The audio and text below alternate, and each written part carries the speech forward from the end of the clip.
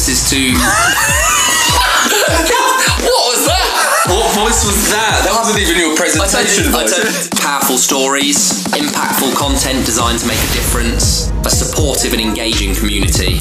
People struggling with mental health deserve more. We know what it's like to be low. We plan to give back to those who really need it. Our aim is to build the largest, most supportive mental health community in the world. We want to bridge the gap between mental stigma and popular culture and show that anything is possible.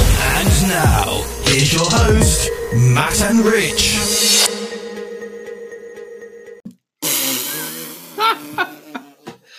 Ladies and gentlemen, that is how the very first podcast started.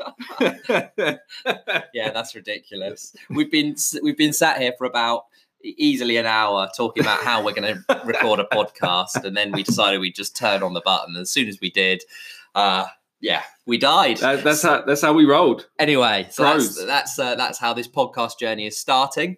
My name's Richard Williams, and this is Matt Tustin that you can hear. Hello, how you doing? And this is the Think Tank. So we are the founders of a project called the Think Project, and the reason that we created the Think Project is to empower people who suffer with mental health. Our purpose moving forward is going to be to create content, fun stuff, cool stuff to equip you with the tools and knowledge to A, love yourself, and B, get through some particularly tough times. And we're going to get into that in a little bit more detail as to why we're doing this and our background shortly.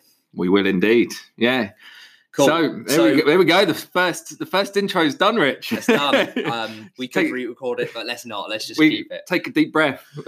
So what are we gonna do today? So this is the founding episode of the podcast. They will get more structured, and I promise they'll be better after this one. You won't just hear us laughing in your face. But today we have to launch and start somewhere, and so today's going to be a little bit about ourselves, the stories that we have, and why we feel so passionately about mental health and doing something positive within that space. We'll talk to you a little bit about the Think Project, why we started it, what our goals are, and then we'll finish with how you can help.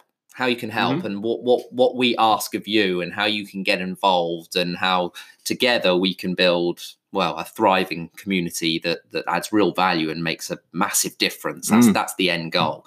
So where should we start? Should we start a little bit about us? Matt, tell me about yourself. Okay, it was at this point that the podcast completely broke down.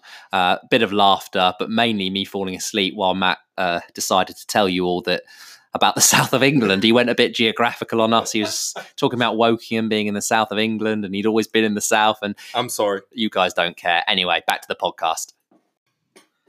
So we debated about how much of our life stories you actually want from us.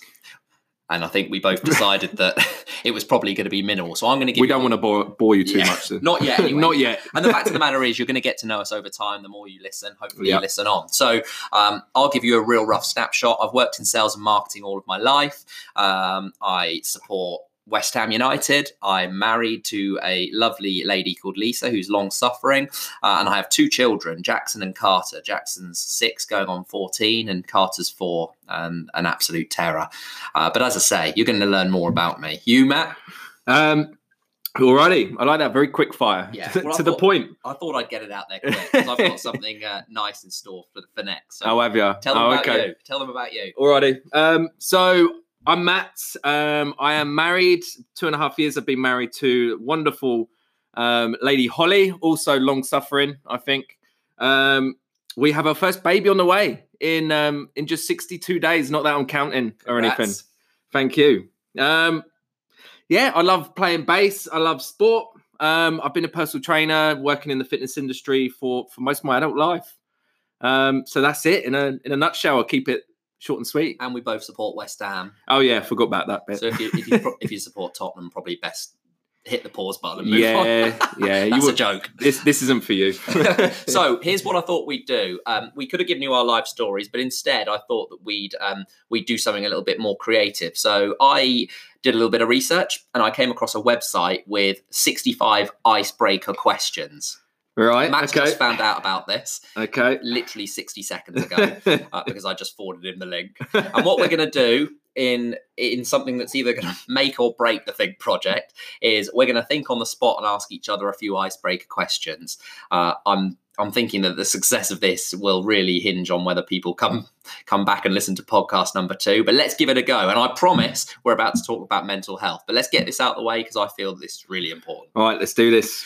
Go on, and you kick it off. I'm going to ask a few questions. Matt, you're going to answer them off the top of your head, and hopefully people will get an understanding that we are literally idiots. Okay, so if a movie was being made of your life, Matt, and you could choose the actor or actress to play you, who would you choose and why? Don't crumble. Actor Jack Black. Why? Because he's got a beard and he's probably a little bit chubbier than he should be right now. He's certainly funnier than you. Yes, that's true. Go on then, hit me with a question. Would you rather always say everything on your mind or never speak again? I think we both know the answer to that question, mate. Silly question. There are no words coming out of this mouth. I'd land us in some hot water, I think. Okay. What is the scariest thing that you've ever done for fun? Scariest thing ever done for fun?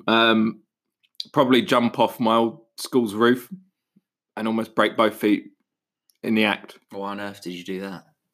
Alcohol for you. Oh, for God. You were drinking at school? Well, we'd left school by this point. What, for the day? Or we were on lunch break. We'd left school. We were past the school age by this point. You know, you always think these things are a good idea at the time, right? I've got to be honest, I never thought drinking during school was a good thing. No. I'll leave that one for you. Go on then, hit me with one. Oh, God. That's not one for radio. This isn't good podcast. This is not good listening, mate. You're just laughing. I've just read Belly Dance to a Country Song. Come on. Name the person in the room who you think is the best dressed. There's only 2 of us. I don't think either of us can dress. Next. Go for it. All right, here we go. Hold on a minute. I've got a good one. What do you look for in a friend? Oh, deep. Someone just like yourself, Richard. Oh, no, that's a cop-out. That is a cop-out, isn't it? What do you really look for? What makes a good friend to you, Matt? What makes a good friend? Doesn't just like you for the traits and what you are currently like, but they'll love you whatever you're like, whatever state you're in, whether you're suffering, whether you're up there flying high. So they're there for you always, regardless. Always there for you. No strings attached. Even when you're not the life and soul of the party and all you want to do is maybe sit in a ball in a dark room, they're still there for you just as much. Okay. All right. Well, look, let's do one more each. Go on, hit me with something. Describe your worst date ever. My worst date ever. I haven't had many dates, mate, to be honest. I've been with Lisa since I was about 16 years old. So it's probably one with Lisa. I'll tell you what, yeah, this is going to be an issue because the worst date that I've ever had was with her, but I'm still with her. So technically, by default, she was my worst ever date. I don't have one. That was a bad choice, I feel. Hold on a minute. If you were the 8th dwarf, what would your name be? Beardy. It's a good one. All right, I think that's enough because people will obviously get bored. But I think these might become a regular occurrence. I quite like these. Yeah, I think we should do these with our guests. The quick fires. Yeah. Cool. Okay, so how do we move forward on this? I think it's probably a good place to start as to why we're here and why we're talking about mental health. We'll talk a little bit more about what the Think Project is in a minute, but it really all started with me, didn't it? Your story's inspirational, inspired me. Your story inspired me to want to be a part of this, to get that story out there because it can help so many people. It can resonate with so many people and it will resonate with more and more people, because it's becoming, mental health challenges are becoming more of a thing. They're attacking, you could say, more and more people every single day. And guys, this is a super honest, super powerful story that you're going to hear about Rich. So I put a few questions down to ask him. So I'll start. When did you know you were depressed? When did you know you were suffering? Okay, well, it wasn't something that I sort of woke up overnight, then had a realization. Mm-hmm. It was a long building thing, but I would say that it was probably best that I. In the role that I was working in, a large part of the role was that I had to pitch. So I had to pitch new business to clients. I worked for a digital agency. My job was to put together proposals for, I don't know, new websites or marketing campaigns. And I would then go into a room, normally the boardroom, pitch to 5 or 6 people who'd sort of spend a couple of hours grilling me, and I'd come out the other end winning or losing. Some people love that sort of thing. Some people would never dream of doing it. I've always been that way inclined, and it's never been too much of a challenge. I was on my way to a particular pitch, and I was highly anxious. I was driving my car along a country road. I was shaking. I was desperately low, feeling utterly terrible, and just dreading the fact that I had to go into this room and talk about stuff that I knew intimately, like the back of my hand. There was no rhyme nor reason as to why I dreaded it so much, but I just did. And so I'm driving along a country road, and I suddenly just got hit with a thought. I don't want to be here anymore. And it was a very, very sobering, stark thought. And as I'm driving along, I'm looking at the trees on the side of the road, and I just thought to myself, do you know what? I want to drive into one of those trees. I don't want to be here anymore.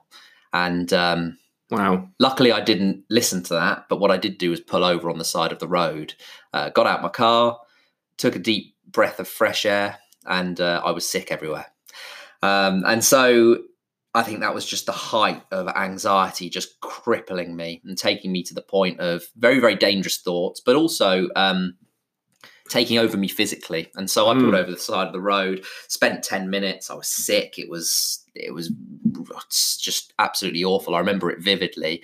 And crazy enough, I got back in my car, drove to the pitch, and then sort of performed for a couple of hours. And it actually took everything in my body to be able to go in and wear that mask and pretend that everything was okay, and pitch and present my proposal. And I got through it. I presented. I remember driving home, and when I got home around 4:30 in the afternoon, I lay down on the bed, and it had taken so much out of me. I was absolutely shattered, not physically, emotionally. I lay down on the bed, I fell asleep, and actually didn't wake up until about 10 o'clock the next day. So it was probably one of the deepest sleeps I've ever had. And it was at that point, waking up late for work the next day, that I realised, actually, do you know what? This is not normal behaviour, and I've been doing this for a long time now. Wow. So did you feel that point when you were driving in the car? Did you feel that building up over time, or was it kind of like, oh, hello, like, where are you? Well, where have you come from, kind of thing? Well, I'd got got very, very good at pushing it to the back of my mind. So, as I say, a big part of my job was meetings and presenting and meeting clients and selling the services that my company offer. And I'd always been so natural with it. But what I was finding was that when I had big things in the diary, like presentations or meetings, it would start building up. The anxiety, the worry, the constantly thinking about what was coming was building up and up as the days moved nearer and as it came. And the night before was always a big struggle for me. I used to remember thinking, I'm sat at home, and I would talk to a friend or I'd talk to a family member, and I'd tell them about how I was feeling, and they'd see, why are you being so stupid? You do this every day. This is what the hell are you worried about? You're brilliant. But I was suddenly feeling like this imposter, and there was nothing I could do about it. And I always remember the utter relief of walking out of a particular meeting or presentation, just how happy I was that it was done. But yeah, no, it wasn't a switch. It would gradually build up throughout the week until the point that I'm driving or getting the train to this thing and I'm physically shaking. Like the anxiety is absolutely rife. Is that kind of, we often talk about mental health and putting on that brave face as wearing a mask. Did you almost feel like that I was the mask was almost falling off, and you felt that kind of that pressure that the mask was almost falling off, and you were going to get found out. I felt, is that kind of how you felt? Yeah, because I was feeling so insecure emotionally. I think one of the traits of anxiety is it just strips away any of your confidence. You don't, even the most simple tasks, it could be brushing your teeth in the morning, that you suddenly start finding yourself questioning, can I do this? Am I even doing this right? Have I even got it in me just to do this small thing, let alone a big presentation? And so I think I'd become an absolute master of hiding how I was feeling to everyone around me, family, friends, but most importantly work, because I had this fear that if work found out how I was feeling, I would lose my job, because it meant that I wouldn't be good at my job and they didn't need me anymore. And so, you're right, driving to that particular one, because this happened ongoing for 6 months, and was getting worse and worse. But driving to that particular one was the first time where I'd had to stop. I'd been physical in terms of my symptoms. And I felt like this is, I can't keep doing this. I'm losing the strength to be able to keep putting that mask on. So that was that. That pressure, I'm sure a lot of people who are listening that suffers it.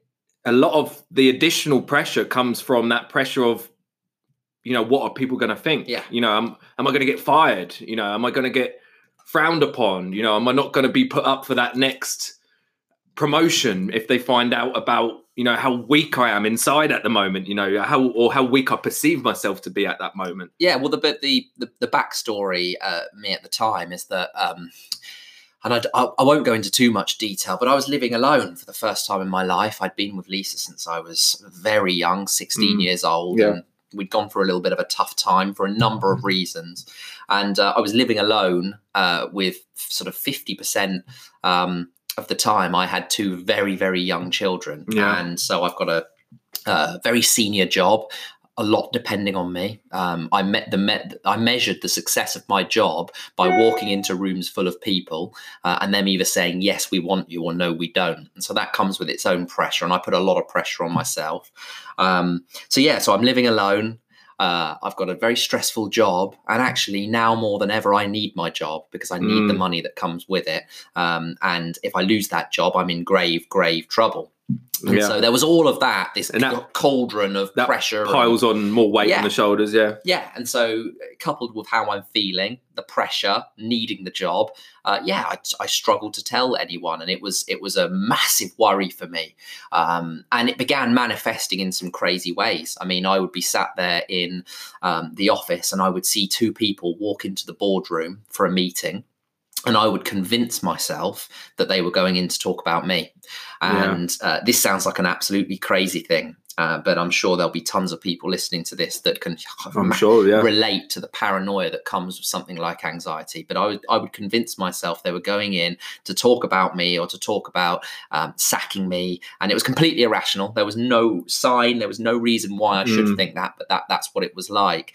I remember people would have their birthdays and they'd be surprised with a cake at their desk, and someone would bring over a birthday cake and the whole office would stand up and sing happy birthday to them. It happened to the person sat next to me, and just the amount of people crowded round my desk in that close proximity, sort of looking in my direction, was enough to totally tip me over the edge. And I remember walking out, getting in my car and driving home. So it was quite... these stories are quite crazy when you think about it now, but actually people are going through this every single day. It may seem irrational, but at the time it was highly rational. I didn't want them near me. I thought they were looking at me, judging me. And I panicked and I left, and I've got tons of stories like that. It's a vicious cycle, right? Yeah. You start to think they're talking about you in the office, having a meeting about you, talking about you, and then you start to feel stupid because you're thinking about them talking about you, and you think, well, I'm such an idiot for thinking, like, who am I to think, that they're talking about me like that? I'm a right idiot. And then that creates a whole nother set of fears and another set of worries about that. But it just manifests and manifests, but you're not on your own though, right? No. I mean, since it's been a long way since that happened, and over the we'll talk about the Think Project in a bit. But actually, I've spoken to so many people in the last few years that have been through such similar stuff, such irrational fears and experiences. So if you're thinking like that and you're listening, you are not on your own. No way. It is okay to have these irrational thoughts. And actually sometimes accepting them and understanding why they're happening is half the battle.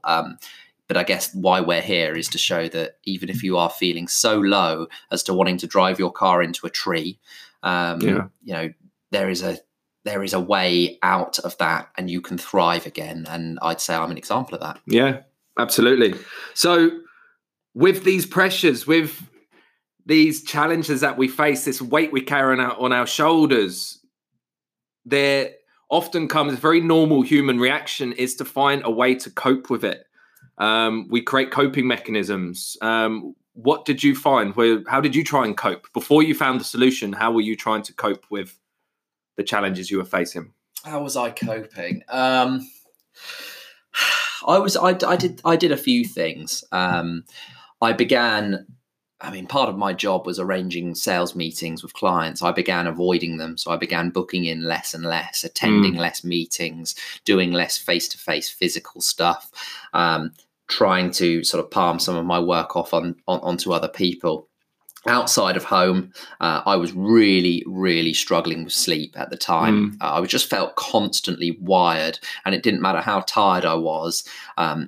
Sleeping was really, really difficult. So I used to sit there at night watching Netflix until God knows the early hours of each morning, and I'd drink, not excessively, but I'd have a couple of vodka Diet Cokes, and I found that if I just chilled, turned my phone off, had a couple of vodka Diet Cokes, watched some mind-numbing stuff on Netflix, that eventually I'd sort of fall asleep on the sofa. And in the times where I didn't have the children, that was the way that I dealt with things. Yeah. When I had the children, the mask was back on. I had to be a dad, and I had to bath them, feed them, put them to bed, get them ready for nursery and school.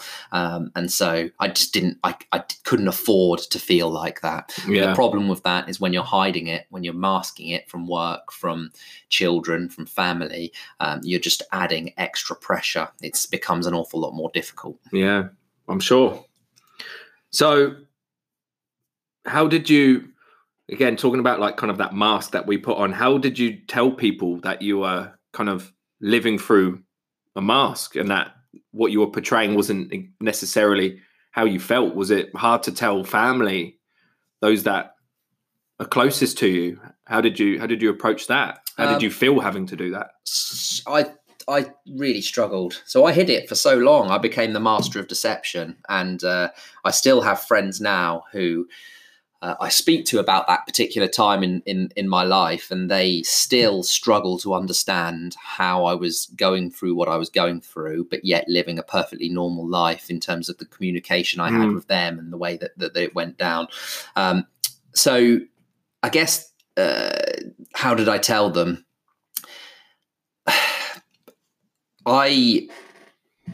The final straw for me, and the turning point, was I'd had a particularly tough week at work, and I woke up one morning, and the thing about depression, that I'm sure a lot of people will relate to, is that there are just some mornings when you open your eyes and it hits you like a sledgehammer. You open your eye and you just know how bad the day's going to be. And it's like you see black the minute you open your eyes. It's the way that I've always described it. And I remember there were multiple mornings where I would wake up and the first thing that would leave my mouth when my eyes open was, "Oh, for God's sake." I remember saying it because I knew how I was feeling. Yeah. And it would just hit you.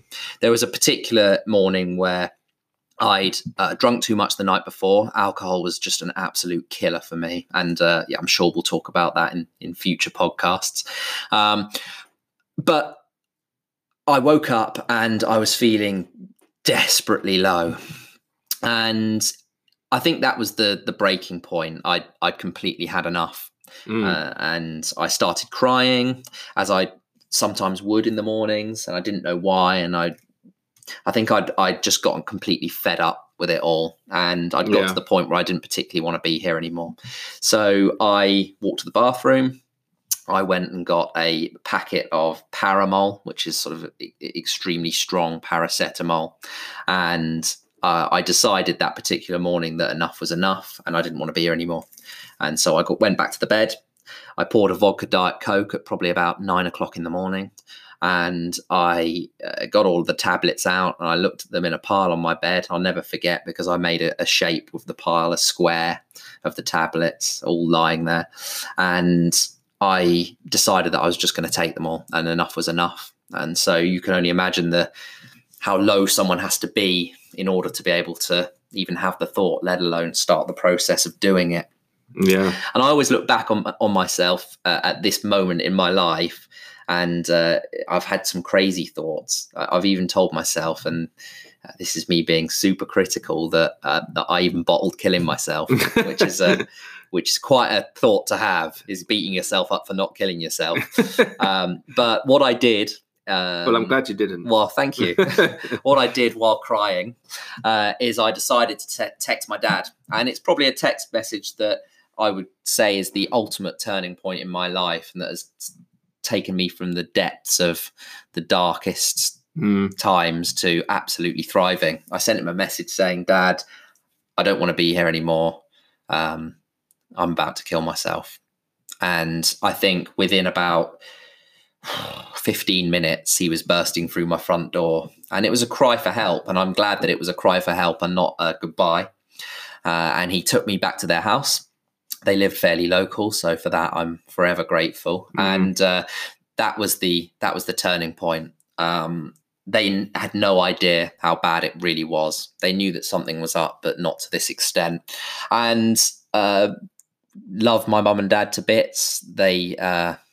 They sort of almost pressed the button, and they into sort of crisis mode, and they dealt with everything. And I'm extremely lucky and grateful that I had people in my life, because I know some people don't.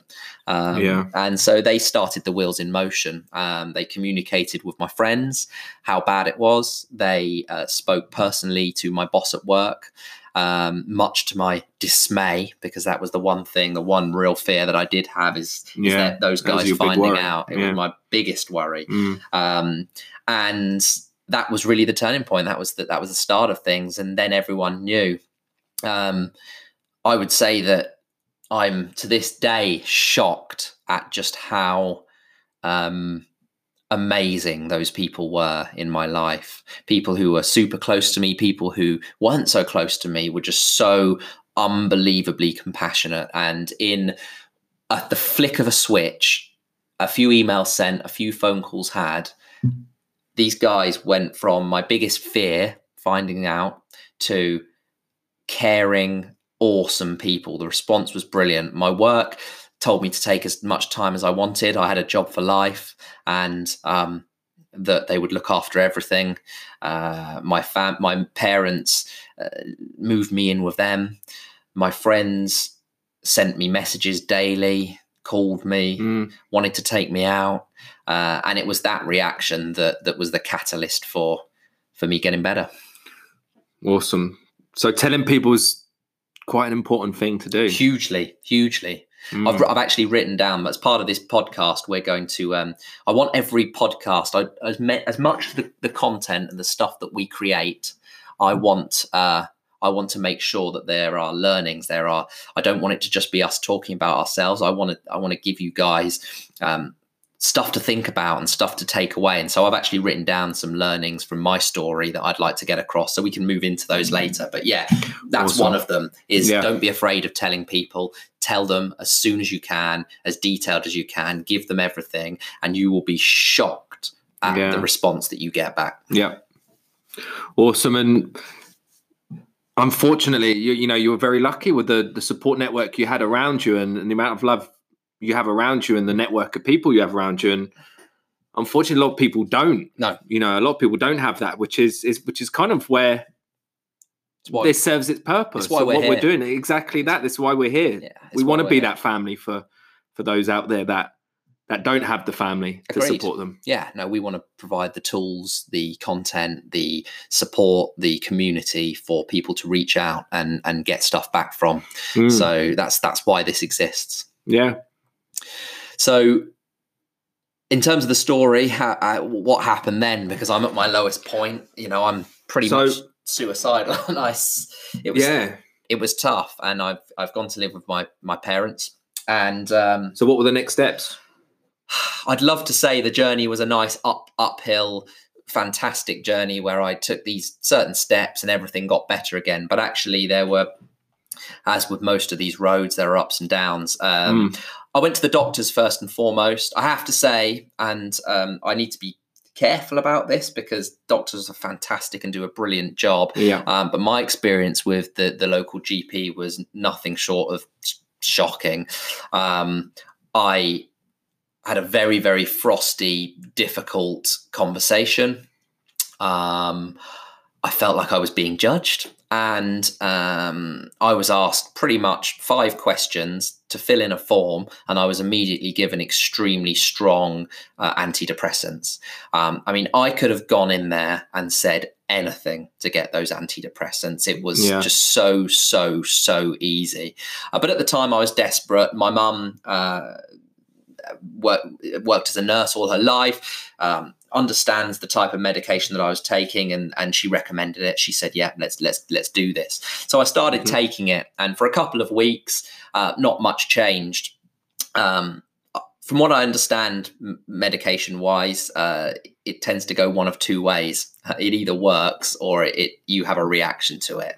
I had a reaction to it. I would say around the 3rd week, my symptoms got worse in pretty much every department. Wow. It was psychosomatic, which is physical pain from the mind. Horrible pains in my shoulders. I broke down in the middle of a high street. It was extreme paranoia. And it got to the point where my mum and I sat down and looked at the side effects of the particular antidepressants that I was taking, and showed, I'll never forget it. We're in her kitchen. She had a highlighter. She started highlighting all of the symptoms that I was having. I think we stopped around 27, 28 and realized I've got to get off of these things because these are really, really messing me up. Along the same time of that, I was told that I would get a call from a counsellor, someone to talk to. I was told I'd get a call within a few days. A week went by. I chased. Nothing. Told I'd get a call back. Another week went by. Told I'd never get a call back. And in the 3rd week, I get a call from someone who clearly didn't know much about what was happening. They asked me a few questions, but the opening question that they asked me on the phone when they got my name and date of birth was, "Are you going to kill yourself?" So they had a lot of tact, and I'd waited 3 weeks. No beating around the bush. I'd waited 3 weeks for that question. And I actually, at that point, decided, you know what, screw you. This isn't working. I don't feel like the NHS are geared for helping people with mental health. I don't think the understanding is there yet, and certainly the investment. And so I'd been given medication that hadn't worked. I'd been told that I'd been speaking to a counsellor. They hadn't called, and when they had, they'd done it in a very tasteless way. And so I decided that I had to do this for myself. And that's where the journey really started. So what were the steps that you took? Where did you start to search for answers, how you can kind of make those changes yourself rather than relying on the professionals, the doctors, the National Health Service? Where did you start to go for knowledge and inspiration? I spent a morning Googling, such a millennial thing to do, but I spent a morning researching it. And from what I understood, there are a few key things that help your mental health. One of them being your diet.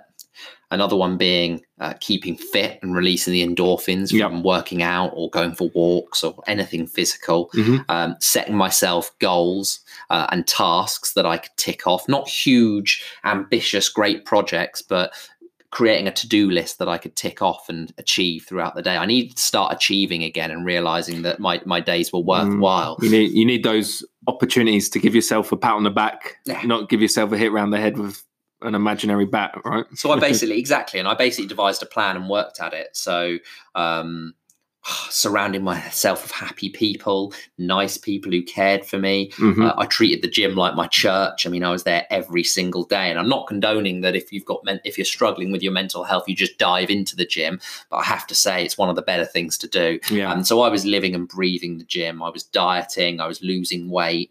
I was creating to-do lists, sort of systematically putting my life back together again. And the way that I did it was I just had a daily structure.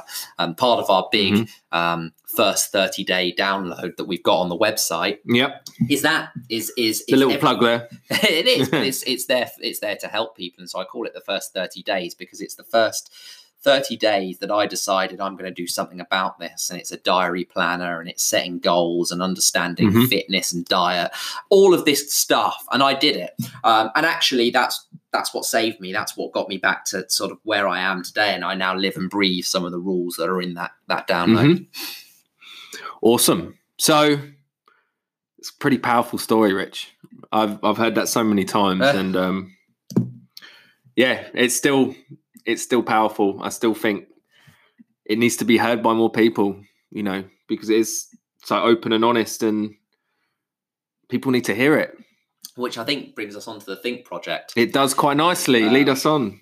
So we were. Why are we working together? So we've obviously been friends for a long time, but actually why we're working together is I was at Matt's wedding a few months after all of this happened, and I'm way back on my way to recovering and thriving again. And we had a chat on the dance floor at his wedding, and it got a little deep.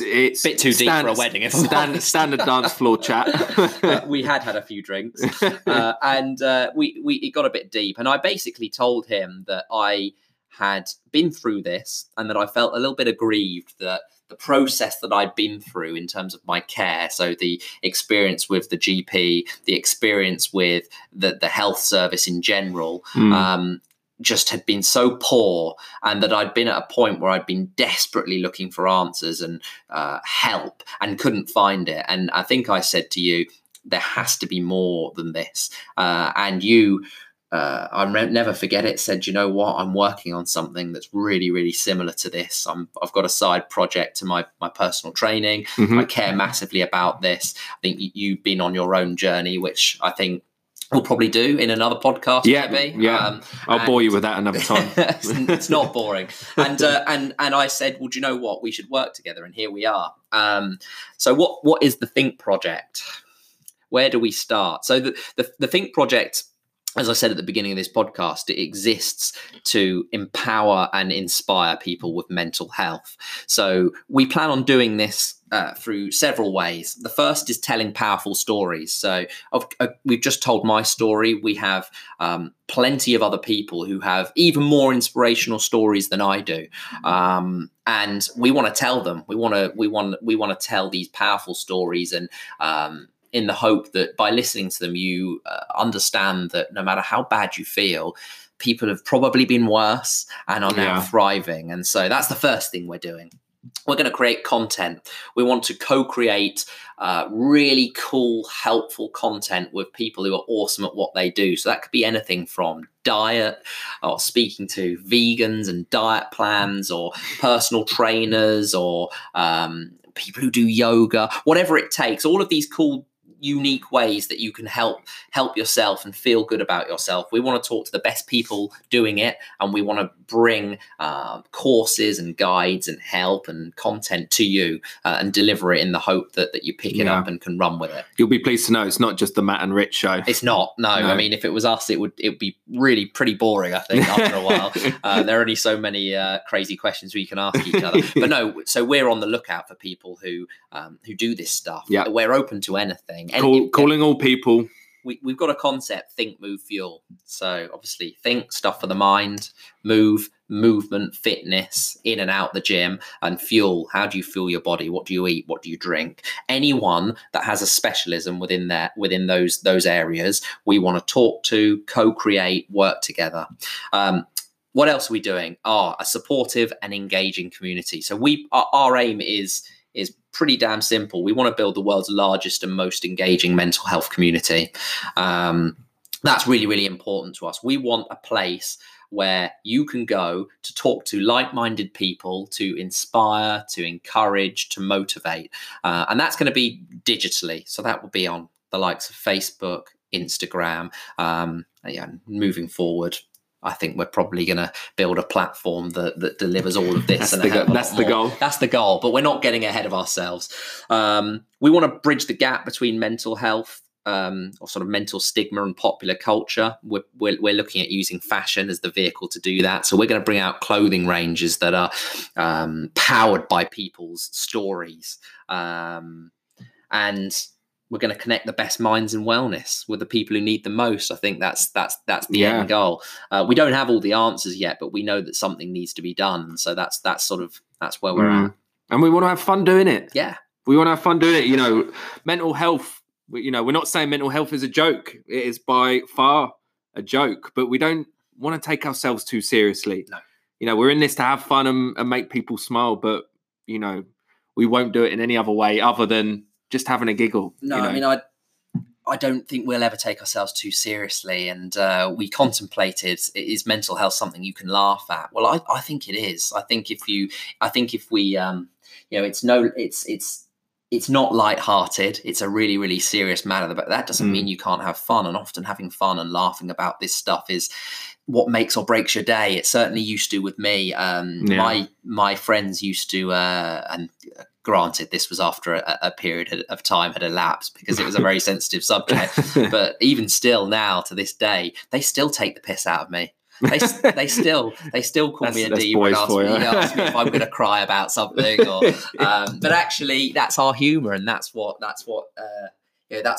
makes it worthwhile. And so laughing with you, not at you. Yeah, and I think that's really, really important.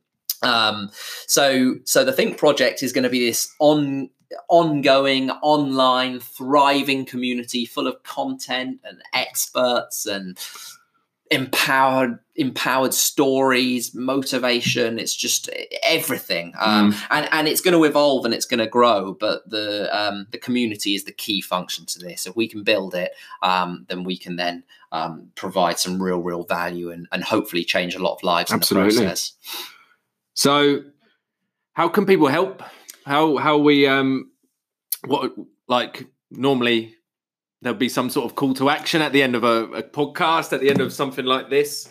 So we don't really have a call to action. We're not selling anything. Believe it or not, I work in marketing and have done for an awful long time. The rule of thumb in my world is, how do you close them? Yeah. What's the call to action? How do you get them in? How do you get the foot in the door? But as Matt says, no, we're not really selling anything. And we may do in time. We've got plans, as I've said, for clothing and all sorts, but it will be done in an ethical way that gives back to charity, that we want to do things the right way. But actually, how can you help us? Really, really simple. I've got a few things here. So call to action time. Number 1, sharing your stories.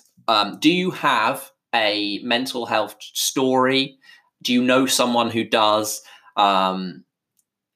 Do you know inspirational people that are servicing the mental health community? Who do you know? What do you know? We want people who inspire. We want to get stories out there. It's such a powerful thing to do. So if you've got one or know someone who has, please get in touch.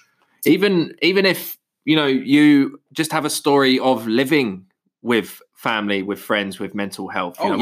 We want to hear it from the perspective of the support group, the support network as well. You don't just have to have suffered with it yourself, to become a part of this and raise the awareness, because people who live with, love, support, know, people are just as important in this as those that have suffered themselves. Agreed. We're going to run a series of challenges, so you could join those. They're going to be like Facebook challenges where we challenge you to do they could be fitness, they could be it could be brain training, it could be improving your diet. All you have to do is get involved and share your content with us. So we've got things like that going on. Obviously, we're building a community. So what would really, really help us to get this message out there and to start helping people is that you like our stuff, you join our groups. We're on Instagram, we're on Facebook. Anything that you can do to help us get out there. Share our stuff with people who you know might need it. As I already mentioned, we've got a first 30 days guide. It's a really insightful understanding of how I went from the darkest depths of depression through to back thriving again and a better person than I've ever been. We've sort of documented that and put some structure to it with goals and it is value. Awesome. And it's pretty cool stuff. Share it with people, download it, whatever you can do to help us get stuff out there, then we're interested. So there's that. We're looking for experts to co-create content. Do you specialize in any of the things we've spoken about? We'd absolutely love to work with you. So just, recommend people, tag them, whatever it takes. So that's really how you can help is we need people who can spread the message. We need people who can help us to add value, build a community. And this isn't just our thing. This is for anyone and everyone who has an experience with mental health. We want you to own it as much as us. And in order for us to do that, you need to just get involved. Indeed. Also, I think that's it. But actually, it's not it, Matt, because okay, Rich, I've just hit you with something again there. It's not. So I'm really, really keen on having takeaways from our podcast. So today we've spoken about my story. And I want to finish every podcast with a few learnings, things that you can take away and implement. Depending on who we're interviewing or who's involved in a podcast will depend on where they come from. But actually, from my story, I've got a few things that I can get across. So here are my 8 sort of tips, my 8 sort of words of advice. Cool. So number 1, the learnings. Number 1, don't be worried about what work, friends or family will think. People are much more understanding and empathetic towards your mental health than you would ever imagine. So reach out as soon as possible. You'll really be surprised. Number 2, alcohol is dangerous. And it doesn't have a positive impact on your mental health. No matter how social you are or how important it is in your life, cutting it for a period will help you enormously. A break doesn't mean teetotal, but it does mean cutting down. And this is something that I'm sure we'll go into with me because alcohol... There's a whole podcast in itself there. Yeah. Number 3, a good deed goes a long way. I found so much solace in helping others. No matter how small the gesture, it sort of bolsters your self-worth, improves vital relationships. Do it once a day, see what comes back. Number 4, organize your day. It'll help you to take back control when you don't feel like you are in control. So take 5 minutes out each morning, list tasks that you want to do for the day. What are you eating? Where are you going? This habit is incredible for feeling more productive and getting more out of it. Number 5, reflection is powerful. And it's probably the most underutilized activity that human beings do. At the end of the day, I learned to review the tasks that I'd set out that morning, and the sense of accomplishment, A, releases endorphins, but B, excites you, gets you up for the next day. What are the next challenges? 6, I think this is a big one. Understand calories. So the world of health and fitness has been absolutely abused beyond belief. Now, Matt's shaking his head at me because we always argue about this. But there's going to be some interesting some debates on this one. But the fitness industry, my belief is that it's been abused. I think certainly by people who have no other motive than to make a quick buck or two. The simplicity of understanding how to work out the calories you need to consume each day, and then understanding that to lose weight you eat slightly less, to gain weight you eat slightly more, is vital, because I do think that body composition, weight can often play a huge factor in how someone feels. So understanding how to manipulate that at a basic level is vital. Matt's desperate to talk. Number 7, move more than you have been. So this is a good one. You don't need an extreme 7-day fitness plan like I did, but you do need to do something. You release endorphins from physical activity. So the sense of achievement is one of the number one ways to get back on track. It can be a light walk, a light swim, 20 press ups, do something every day. Oh, yes. And number 8 is probably the most controversial. And it's one where we're probably going to have to be a bit careful. Medication isn't always the answer. I'm not qualified to give advice here, so I'll keep it a bit light. But medication can help someone at crisis point. It can give you a lift, but it isn't the cure. The small changes you make, some of which are outlined here, are the true answer to recovery. So my advice is to use medication as a last resort when things are extreme. However, always consult a professional on this because, as I say, I'm not qualified. But I personally have a personal belief that if you do the stuff that I've just listed, that's a huge, huge step to feeling better about yourself. Give it a go. Awesome. And ultimately, medication can always be a last resort. So they're the learnings for today. Love it. I think that's it.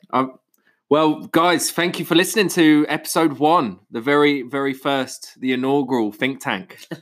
There'll be some interesting people coming your way. We've got some really good stories lined up, that's for sure. We're going to be using this podcast to either tell stories or speak to experts that can give you awesome advice and stuff that you can really take away. So I'm really, really excited about what's to come. Me too. Guys, once again, thank you for listening. We'll be with you very soon with episode 2. Cheers. Thanks, guys.